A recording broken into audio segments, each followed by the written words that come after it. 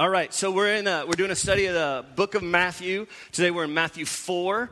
Last few weeks we looked at the announcement of Christ. We looked at the baptism of Christ, and now we are picking up in Matthew 4 in verse 1 when Jesus is tested in the wilderness.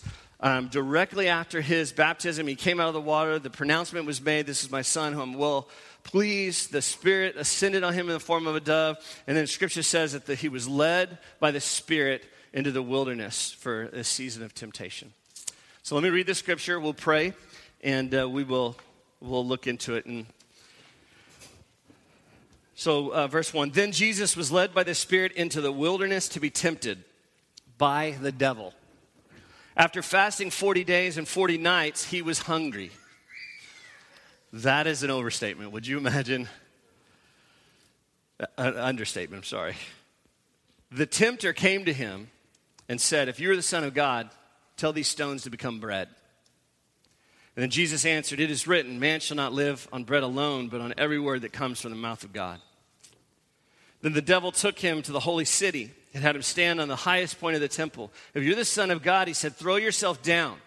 For it is written, he will command his angels concerning you, and they will lift you up in their hands, so that you will not strike your foot against a stone.'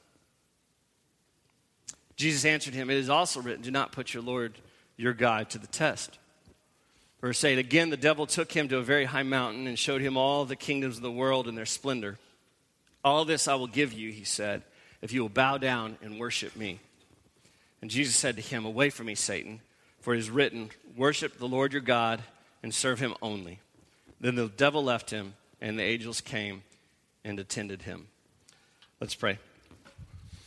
Father, first of all, I'm thankful that we get to gather in your name in freedom without worry of anyone coming in and persecuting this gathering.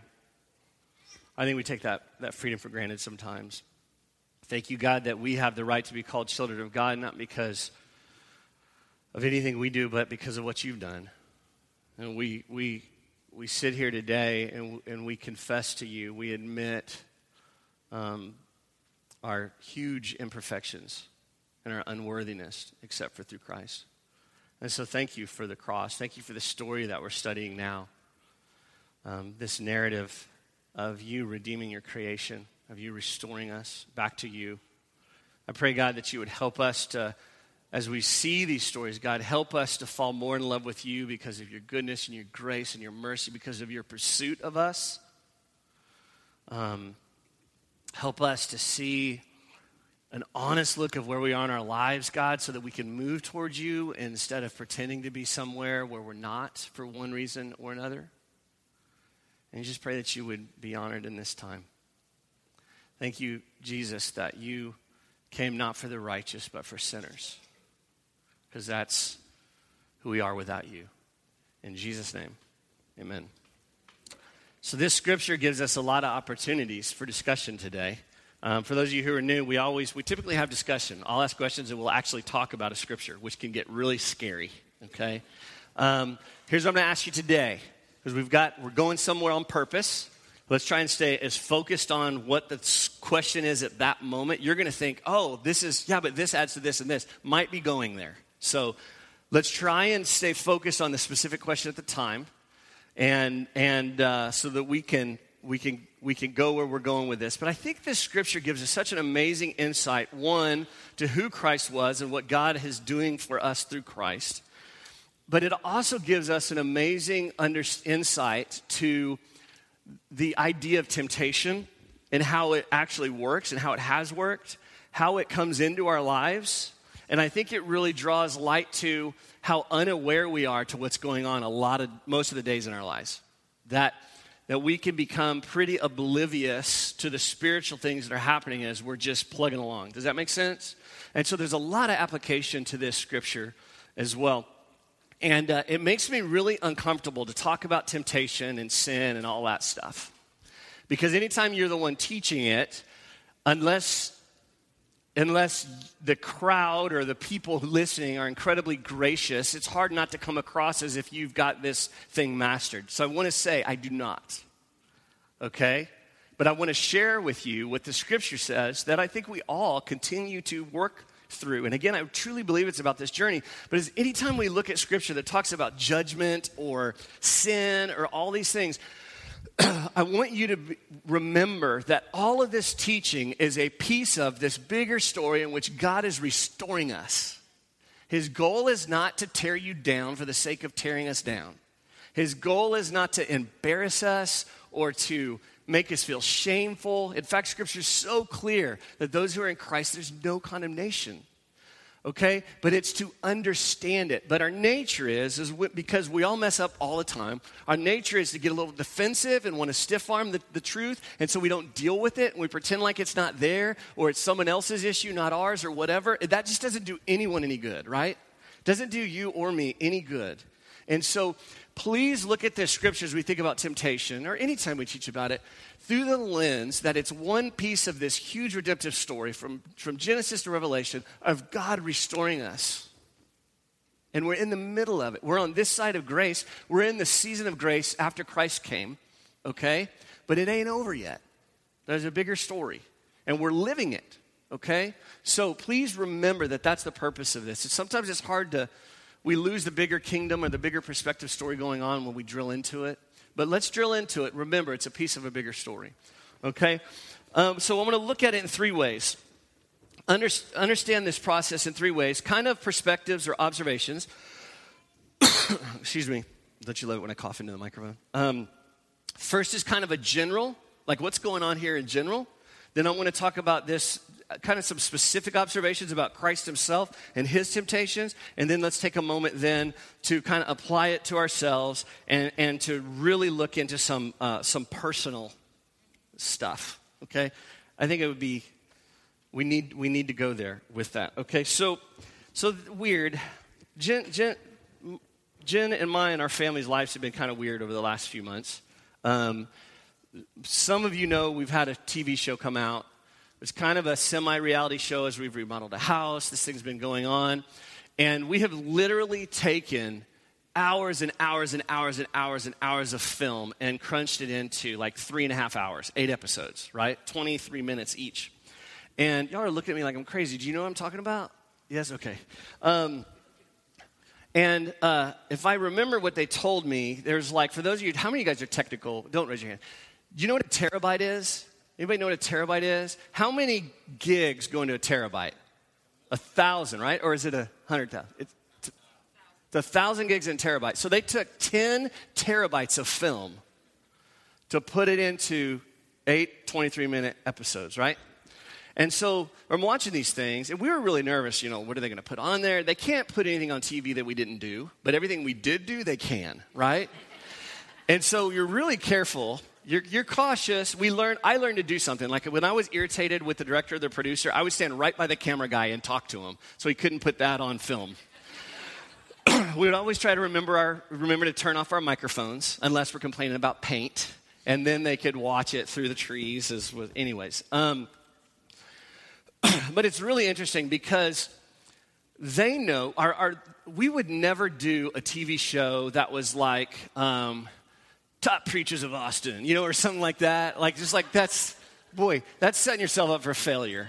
But one of the things that we thought was like, okay, this might be an okay show, was it's like, I'm thinking, if I want people to actually watch a show and someone's going to get a cool house, we probably need to like that family. They probably want to make us look even a little better than we actually are. And so I think they did. They did a great job of that. And I'm like, wow, I love this family. I wish I knew them.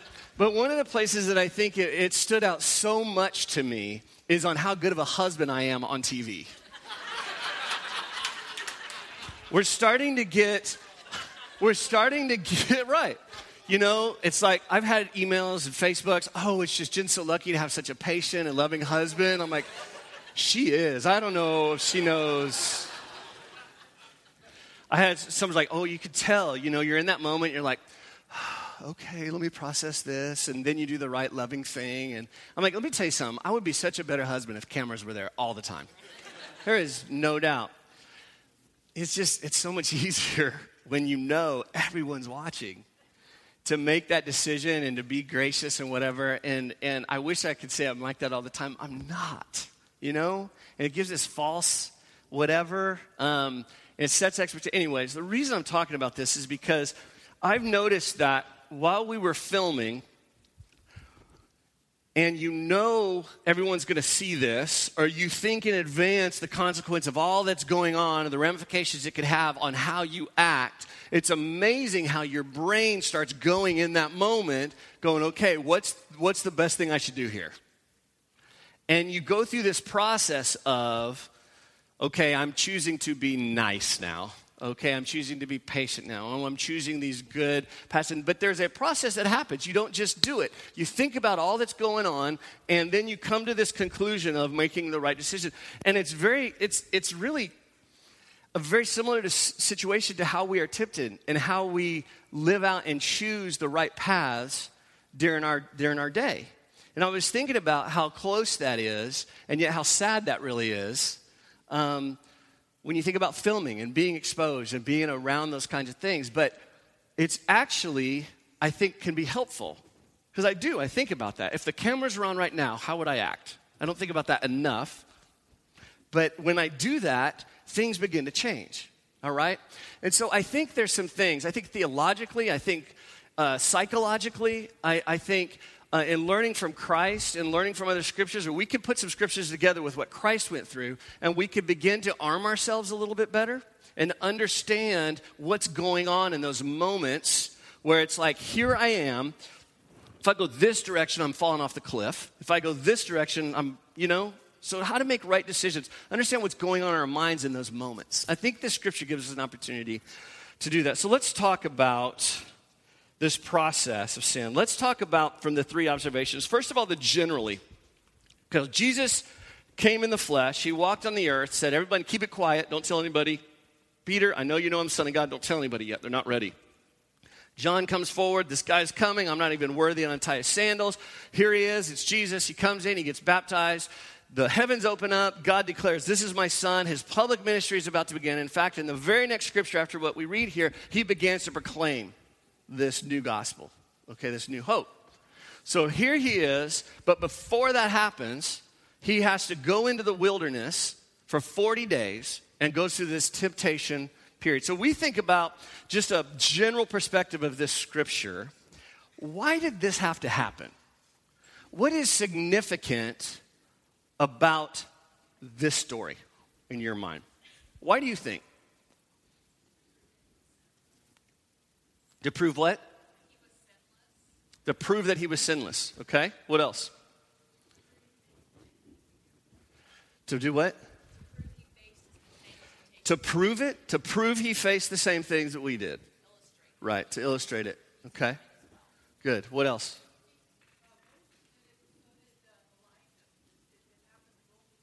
Okay. So why did he do it?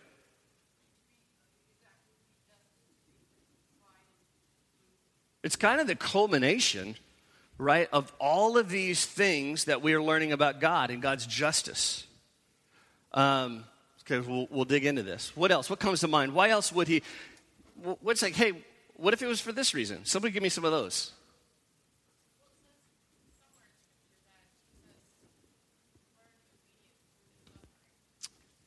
He learned obedience through his suffering? Yeah. To see if he could. What else? Wait, Adam? Okay, not sure he chose it. Maybe he had to. How about let's talk about, never mind. We'll go there. Yes, what else?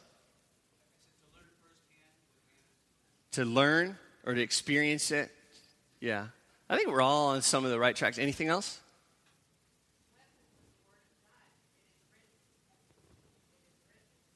Right. So it presented the opportunity for him, and we know he always combated Satan's request with what? With Scripture.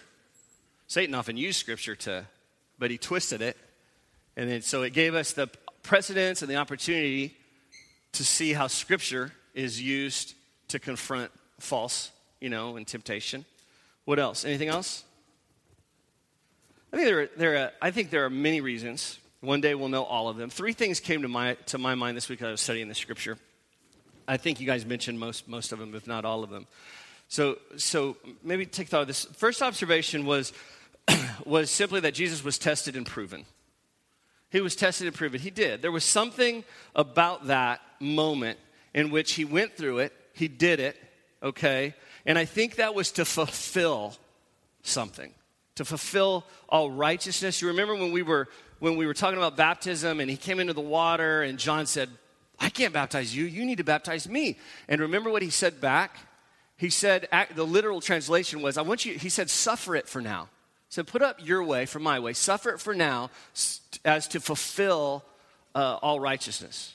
So he was fulfilling something. And then if we'll look into next week a little bit ahead, the scripture literally says that when he had heard about John, was in prison, he withdrew to Galilee, he left Nazareth, went and lived in Capernaum, which was by the lake.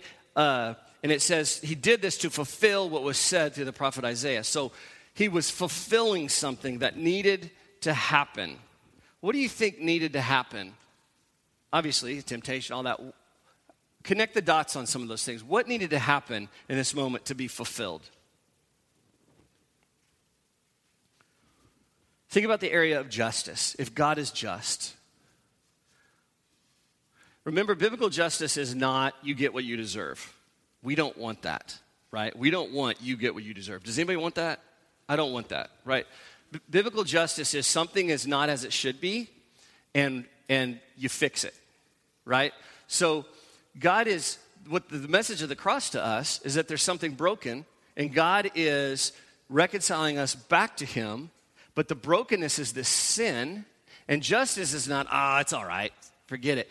Real justice is that is dealt with. So there has to be a worthy sacrifice for that. There has to be, the word is propitiation, if you want a weird word for it. The word propitiation is literally Christ taking our place and satisfying the wrath and judgment in our place. It's this atoning sacrifice, okay? And so he has gone through this to fulfill righteousness so that when he goes to the cross, he's proven, as someone said, sinless. Okay? So it is the purest sacrifice, Passover lamb. All right? So there's a fulfillment here that is happening. Second observation, someone said it, is that Jesus overcame, so Jesus was tested and proven. Second is Jesus overcame all that was common to man on uncommon levels, I would argue. That it was exacerbated. It was a more intense level of him overcoming than we even overcome. So like he had been alone and fasting for 40 days when he was tempted by the devil himself, not one of his little weak minions who come and mess with me. Do this, you know. This was like the ultimate square off, all right?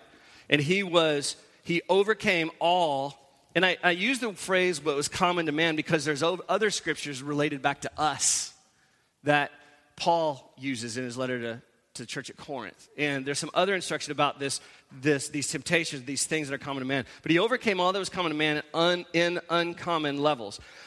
And what he's doing here is similar to this beautiful thing that we see in his baptism. Because remember, John was baptizing for the repentance of sins, which Jesus did not have sin. And yet he said, I must be baptized to fulfill all righteousness. So, suffer it now, John. You got to dunk me in this water. And here's one of the reasons. You remember one of the reasons? He is identifying himself with our humanity in that moment. That now we get to be baptized 2,000 years later and some change, or just slightly under, and we get to identify ourselves with him. Oh, what a beautiful word picture. What a beautiful example of the body of Christ. What this identifying, this covenant, this thing that is going on here. And so it's another piece of that Jesus overcame all that was common to man, but he's again identifying with our humanity, with us. He came to us. He put on skin and moved into our neighborhood, right? That's crazy. He pursues us like that. All right. This is why that's important. 1 Corinthians, a lot of us take the scripture and abuse it, and we teach it wrong. But think of it through this. Verse 13, 1 Corinthians 10, no temptation had overtaken you, but such as common to man. And it's a reminder. God is faithful, who will not allow you to be tempted beyond what you are able, but with temptation will provide a way to escape, so you'll be able to endure it. Just a perspective, it's teaching perspective that what Jesus went through and what he went through that connects us. Number 3, another observation in this scripture I think is very important is this how temptation works. And that's this, observation 3, that Jesus was not tempted by God, but he was tempted by evil that appealed to his flesh. I think this is really important. We could go on a tangent here like crazy if we want to start arguing free will and predestination and all this stuff and how God works and all this. But in this scripture, we see at least one major example. Jesus was led by what? The Spirit led him. So God brought him there, but God didn't tempt him there. Okay? And so it's important, I'm not going to claim to understand the full sovereignty of God. I know he's sovereign. I don't want a God that I could fully grasp his greatness and his brilliance. I want it to be like above my intellect, above my pay grade, and we would say in the military. And I don't fully understand, and we've talked about that before. But what I will tell you about this experience is that God led him there. All right? He followed the Spirit there, and then it was Satan who tempted him. And he always appealed to things of the flesh. So that was the human side of him, his incarnation, the physical flesh side. So there was just a meeting between, the flesh, his will, his flesh, and Satan. All right? So we're learning about temptation and what's going on in this moment. So why would he will allow this? Why would the Spirit, what is the benefit of the Spirit leading out? I go back to James 1 in our instruction to us when we're in those moments. It says, consider it pure joy whenever you face trials of many kind. And it's important we know the word temptation really comes from the word that means test. It's a testing. A temptation is a testing of faith or a trust in God. Okay? It's not just a temptation whether or not it's a test. All right? He says to consider it joy. We taught on James. When you face trials, it's that word trial means test. Because you know that testing of your faith produces perseverance. So there's this thing, a reminder. I want us to be reminded that God's goal is our restoration and our renewal. Okay? So there's this process that it develops perseverance so that we are moving towards this renewal. All right? The design is not to tear down. The design is to build up. But to build up on the thing that lasts, not the thing that lasts a day or a week. Okay? So it's important that we get our theology right and remember the scripture that it comes back over and over that God does not tempt us or test us, but he may allow it. All right? All right, so let's get a little more specific about this scripture. I think it's some fairly interesting observations, and then we'll kind of bring it home so we can get over before lunch. Okay. No one thinks it's funny when you joke about not getting over before lunch. We gotta eat. I'm already hungry. I read this week. The Bible, in fact, will refer to Jesus as the second Adam. It kind of makes me feel weird when I hear that, but there's a reason for that if you understand the theology of it.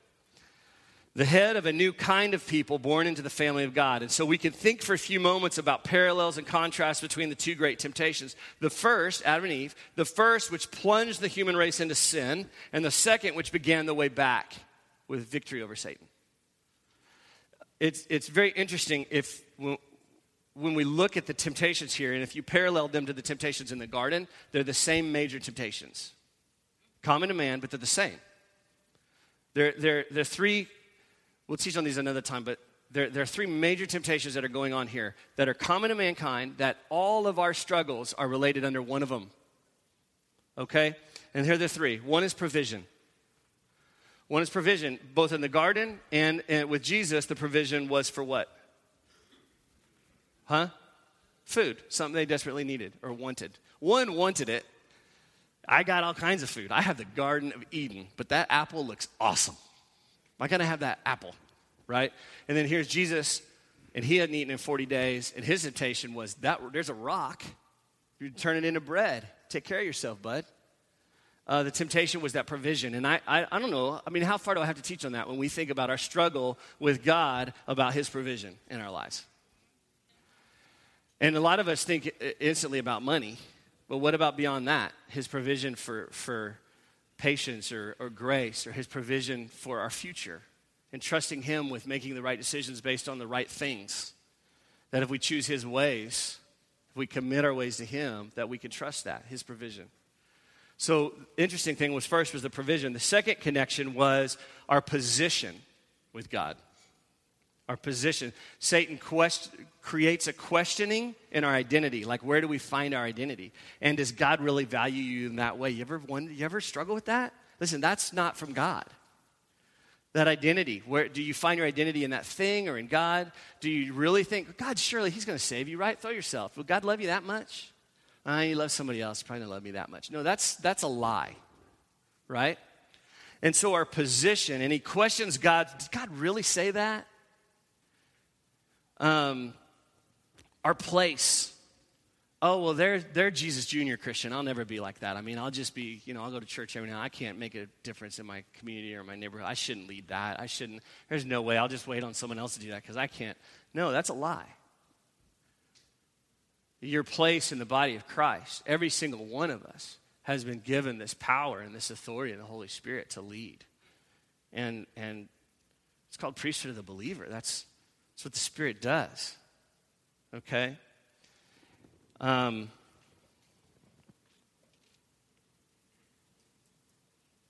the last one is our power, our authority. In the garden, Satan said, hey, God doesn't want you to eat this because you're going to be like him. And you're going to know all things, and you're going to be like him. And that was the temptation, to have power and authority beyond. And the same thing with Jesus when he said, hey, all of this, I'll give it to you. That power, that authority. And Satan uses Scripture again to contort that. So our provision, our position, and our power. That's so about us, isn't it? All of those things, whether it's in our workplace, in our homes, financially, the stuff we have, how we treat other people. I've noticed in society is just, so I remember when I was a kid, I went out to these nasty lakes by the Colorado River. We used to always swim and fish and all during the summer. And I remember one kid out there one time, he was drowning. So I swam out there to try and save him. And I got next to him, and the first thing he did was take his hands and put them on top of my head and push me under so that he could, and so he almost drowned me, And I don't know if you've ever been certified lifeguard, but they will literally teach you, be careful, because people will drown you trying to save them, because that's what they would just, even if you have to knock them out or something, just whatever you got to do, they will drown you. It just seems like society is like that. That it's just constantly we're out there trying to just, in order to elevate ourselves, we feel like we have to push other people down. Our position, our provision, our power, our authority, it's always about us. But these are the things that he overcame. Feel like there's something missing from that list that we struggle with a lot? Anybody? There's like, wait, that wasn't on there. Some of our biggest struggles? Anybody? Pride? What else? What you just said about people trying to drown in you. Right. Busy or whatever. And, Christ could have panicked because he was going to starve. Or Adam would have. Right. That made me think of how just the brain turns off. Yeah. I just think it's interesting, when I read the scripture about that, how Satan always seems to, when you're really trying, okay, this time, Jesus, I mean it, like you're going at it, how he just jumps all, and he tries to thwart you in those moments of you trying the hardest. That's spiritual. Stuff's going on there on purpose. Don't think, yeah, I just suck. I can't do this. I don't know. Maybe it's just me. But what else? I just thought there's a ton of things that are huge. Choosing selfishness, self over neighbor, anger, murder, sexual sin. All this stuff isn't mentioned here. All these physical things. And I'm reminded simply that our struggle, Scripture says, is not against flesh. It's spiritual. So we keep treating the symptoms instead of the root. God, I'm never going to do X again. Well, God's like, great, I never asked you to not do X. I asked you to give me your hearts. And then let me take care of X. Right? So when we begin to think about how temptation works and that, what we really believe about what God is doing. There's root things. He's coming back to these root, very important things. All our our provision, our position, and our power are all God's. So when we begin to take those over, all right, we begin to make it about ourselves, then that's when we struggle with all those other things out there. But we're still in the flesh. We're still a work in progress. But when we go back and we forget that the root of it is in this place, in that, okay, that's when I just think that whatever victory we have is going to be temporary. I think that's why Jesus said, I desire mercy, not sacrifice. Your sacrifice is great. I got 1 million sacrifices. I don't need them anymore, guys. Take your checklists and go. Give me your heart. Understand the mercy I've extended to you so that you can extend that mercy to others. Let it really be a free flow of freedom and mercy and grace and a new posture that we can treat each other with. It's interesting. I think about this scripture. Among people, if you are openly Christian, if you're openly pious Christian, like, oh, I'm so good, look at me, don't you wish you like me? You should be more like me because I overcame that and this and these things in your life. Let me tell you how to do that. You know, when you hear that person, what do you feel towards them?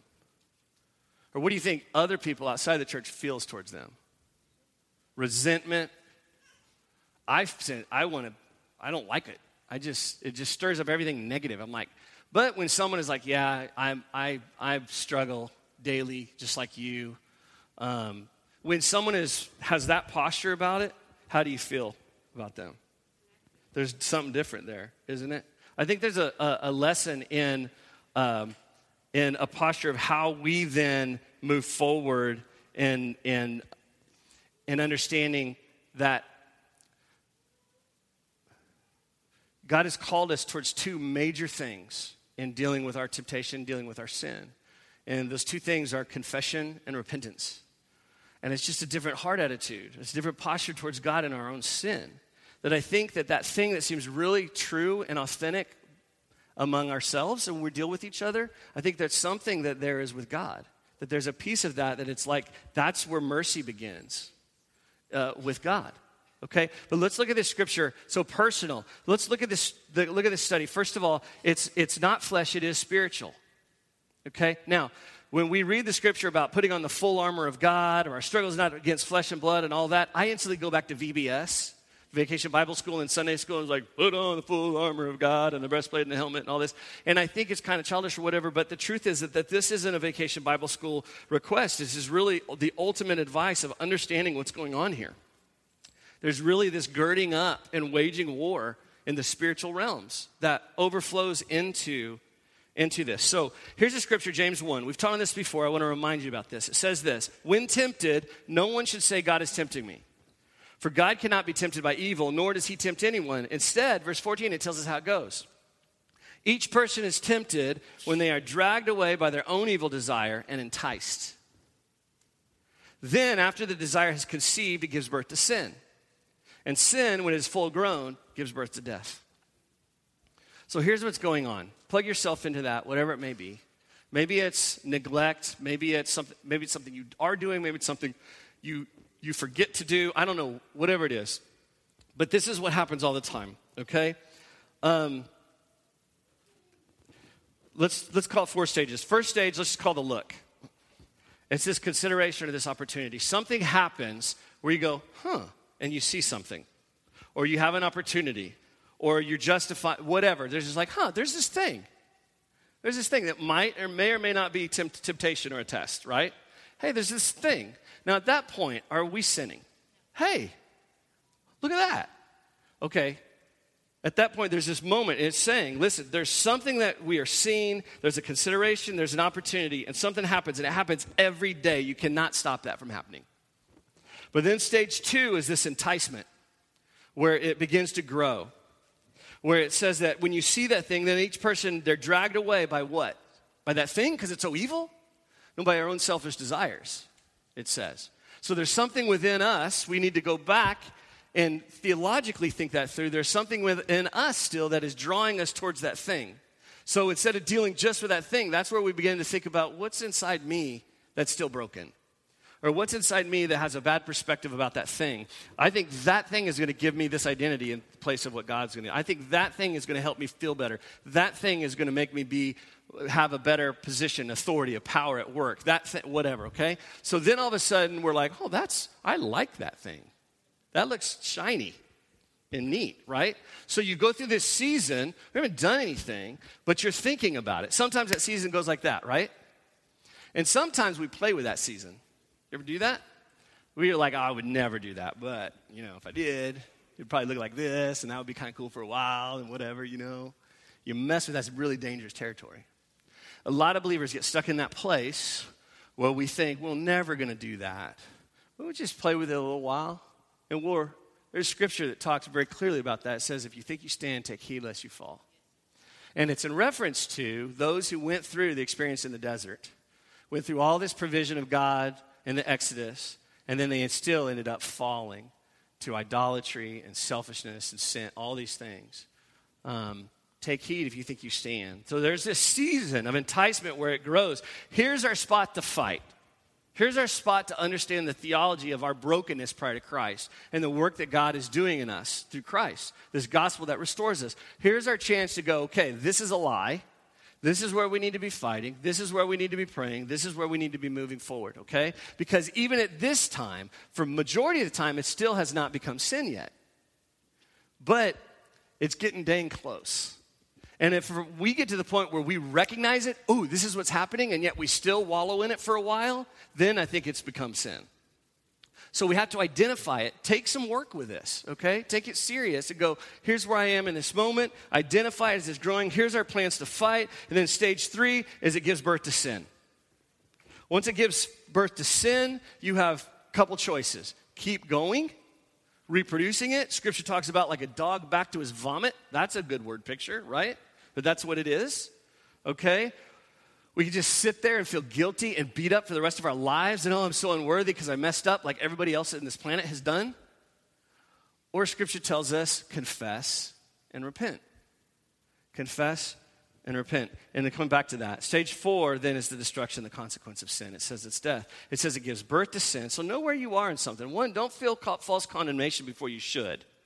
But 2, take it serious before it gets bad, all right? Understand what's going on in this process of temptation because it almost always works like this, all right? Maybe it's become faster because we're so used to it now. Sometimes it's a long consideration, whatever it may be, but understand the dynamics of that temptation and what's happening in those moments, okay? So here's how we close to this. Just reflecting upon this idea of confession and repentance, the thing that is there that where we've lost. We've lost the battle. We've missed the mark, okay? We always close with communion. We're gonna close with communion as well today. In the communion scriptures, 1 Corinthians 11:28, it challenges us, and it says, everyone ought to examine themselves before they eat of the bread and drink of the cup. We need to examine ourselves whether or not we understand the sacrifice that went into it, first of all, okay?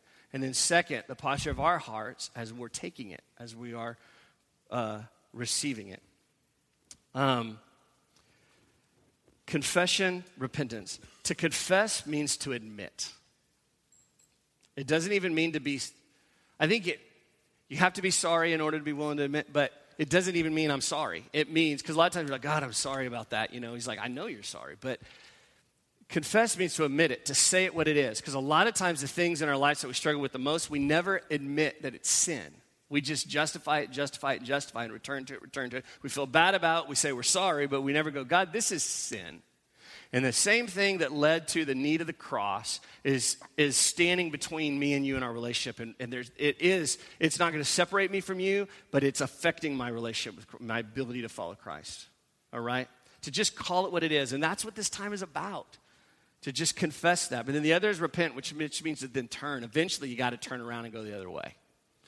You got to get away from that edge of the cliff. And I'm just reminded, 1 John 1, if we claim to be without sin, we just taught on this, we deceive ourselves and the truth is not in us. If we confess our sin, he is faithful and just and will forgive us our sins and purify us from all unrighteousness. That's a good word, and that's our hope for today. Let's pray.